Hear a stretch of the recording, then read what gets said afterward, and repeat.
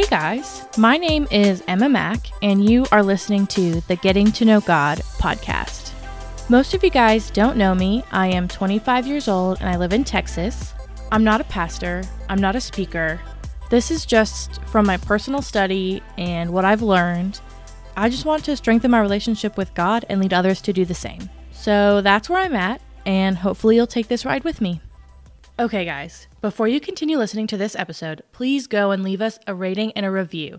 It really helps us gain visibility with those who are looking for Christian podcasts. This week, we're going to be reading through Revelation 4 through 7. While I was studying this section, I had so many questions. There are many ways to interpret Revelation, and no one agrees on which one is the right one. None of them can be proven to be 100% correct. Although this makes it very confusing, it does help foster conversations about its true meaning, which, in my opinion, encourages us to really analyze and think through what it could mean. As usual, I will be reading the NLT translation. So without further ado, let's start with Revelation 4. Then as I looked, I saw a door standing open in heaven, and the same verse I had heard before spoke to me like a trumpet blast. The voice said, "Come up here, and I will show you what must happen after this." And instantly I was in the Spirit, and I saw a throne in heaven and someone sitting on it. The one sitting on the throne was as brilliant as gemstones, like jasper and carnelian, and the glow of an emerald circled his throne like a rainbow. 24 thrones surrounded him, and 24 elders sat on them. They were all clothed in white and had gold crowns on their heads. From the throne came flashes of lightning and the rumble of thunder, and in front of the throne were 7 torches with burning flames. This is the sevenfold Spirit of God. In front of the throne was a shiny sea of glass, sparkling like crystal. In the center and around the throne were 4 living beings, each covered with eyes, front and back. The first of these living beings was like a lion. The second was like an ox. The third had a human face, and the fourth was like an eagle in flight. Each of these living beings had 6 wings, and their wings were covered all over with eyes, inside and out. Day after day and night after night, they kept on saying, "Holy, holy, holy is the Lord God, the Almighty, the one who always was, who is, and who is still to come." Whenever the living beings gave glory and honor and thanks to the one sitting on the throne, the one who lives forever and ever, the 24 elders fall down and worship the one sitting on the throne, the one who lives forever and ever. And they lay their crowns before the throne and say, "You are worthy, O Lord our God, to receive glory and honor and power, for you created all things, and they exist because you created what you pleased." In the first paragraph of chapter 4, it talks about jasper, carnelian, and emerald. Jasper and carnelian are both commonly red, which represents energy, war, danger, strength, power, determination, and passion. Emeralds are green, which represent growth, harmony, freshness, and fertility.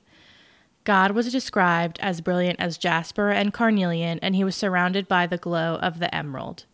In verses 7 and 8, I want you to pay attention to the incredibly detailed description of the 4 living beings. They were described as different animals, but they all had 6 wings, and they were covered with eyes. Next is Revelation 5. Then I saw a scroll in the right hand of the one who was sitting on the throne. There was writing on the inside and the outside of the scroll, and it was sealed with 7 seals.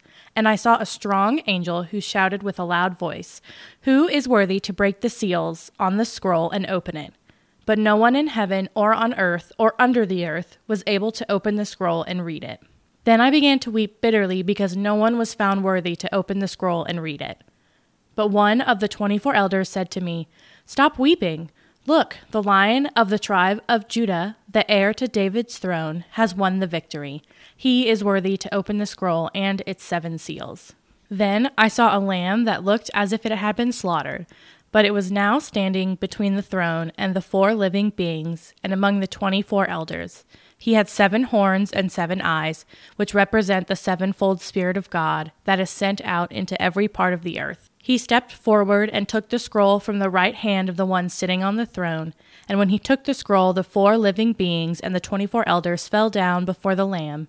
Each one had a harp, and they held gold bowls filled with incense, which are the prayers of God's people, and they sang a new song with these words, "You are worthy to take the scroll and break its seal and open it. For you were slaughtered, and your blood has ransomed people for God, from every tribe and language and people and nation. And you have caused them to become a kingdom of priests for our God, and they will reign on the earth. Then I looked again and heard the voices of thousands and millions of angels around the throne, and of the living beings and the elders, and they sang in a mighty chorus, Worthy is the Lamb who was slaughtered to receive power and riches and wisdom and strength and honor and glory and blessing. And then I heard every creature in heaven and on earth and under the earth and in the sea, they sang, Blessing and honor and glory and power belong to the one sitting on the throne and to the Lamb forever and ever. And the 4 living beings said, Amen. And the 24 elders fell down and worshipped the Lamb. The word 7 was said in Revelation about 55 times. 7 is thought to symbolize completeness. For example, in Genesis, God rested on the 7th day. During the creation, man was created on the 6th day. This is thought to mean that man falls just short of perfect or being complete. Looking back in chapter 4, verse 6, the living beings that we talked about earlier were described to have 6 wings. Therefore, they were not complete, if that is following the same symbolization. As we read through chapter 6, I want you to pay attention to the very descriptive imagery that is used in this chapter. As I watched, the Lamb broke the first of the 7 seals on the scroll. Then I heard one of the 4 living beings say with a voice like thunder, Come! I looked up and saw a white horse standing there. Its rider carried a bow, and a crown was placed on its head. He rode out to win many battles and gain the victory. When the Lamb broke the 2nd seal, I heard the 2nd living being say, Come! Then another horse appeared, a red one. Its rider was given a mighty sword and the authority to take peace from the earth, and there was war and slaughter everywhere. When the Lamb broke the 3rd seal, I heard the 3rd living being say, Come! I looked up and saw a black horse, and its rider was holding a pair of scales in his hand. And I heard a voice from among the 4 living beings say, A loaf of wheat bread or 3 loaves of barley will cost a day's pay, and don't waste the olive oil and wine. When the Lamb broke the 4th seal, I heard the 4th living being say, Come! I looked up and saw a horse whose color was pale green. Its rider was named Death, and his companion was the Grave. These 2 were given authority over 1/4 of the earth, to kill with the sword and famine and disease and wild animals.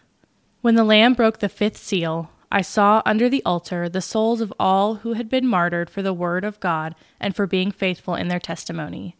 They shouted to the Lord and said, O sovereign Lord, holy and true, how long before you judge the people who belong to this world and avenge our blood for what they have done to us?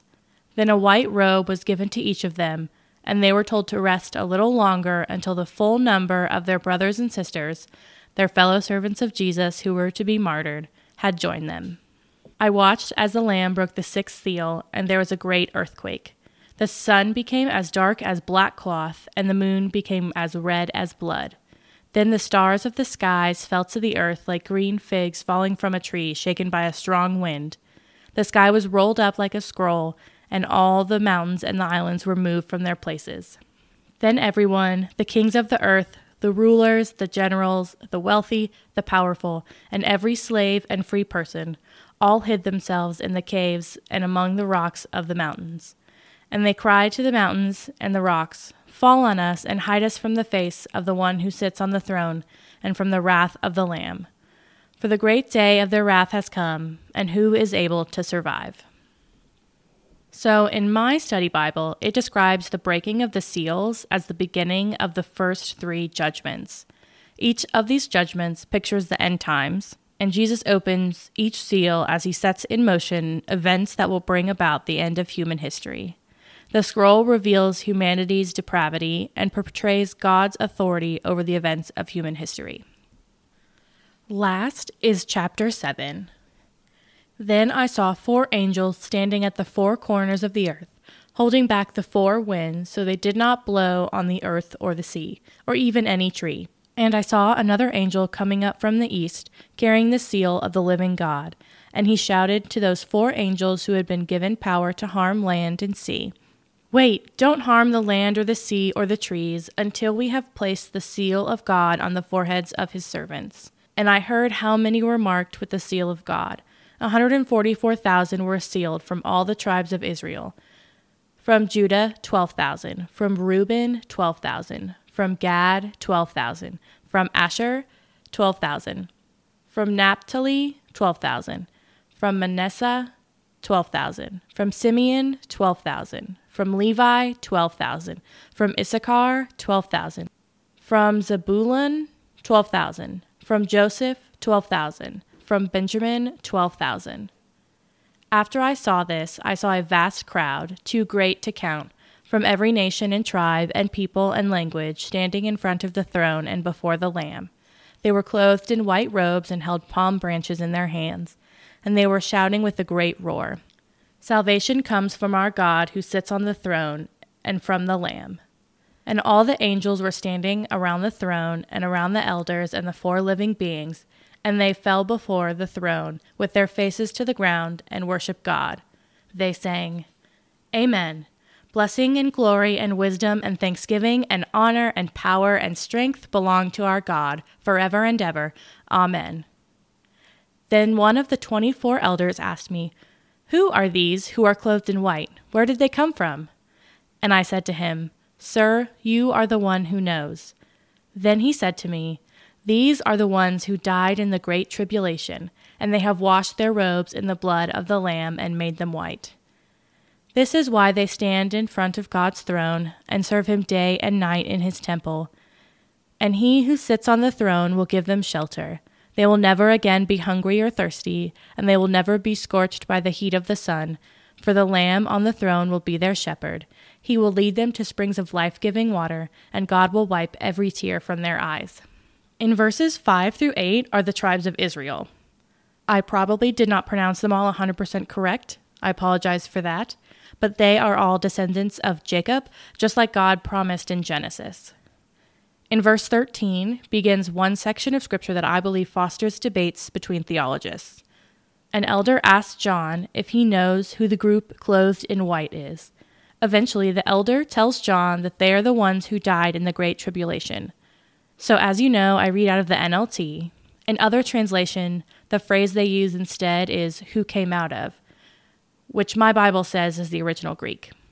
But the argument over this verse is whether or not the Christians will be removed pre-tribulation or post-tribulation. So that is it for this week. Next week, we will be reading through Revelation 8 through 11.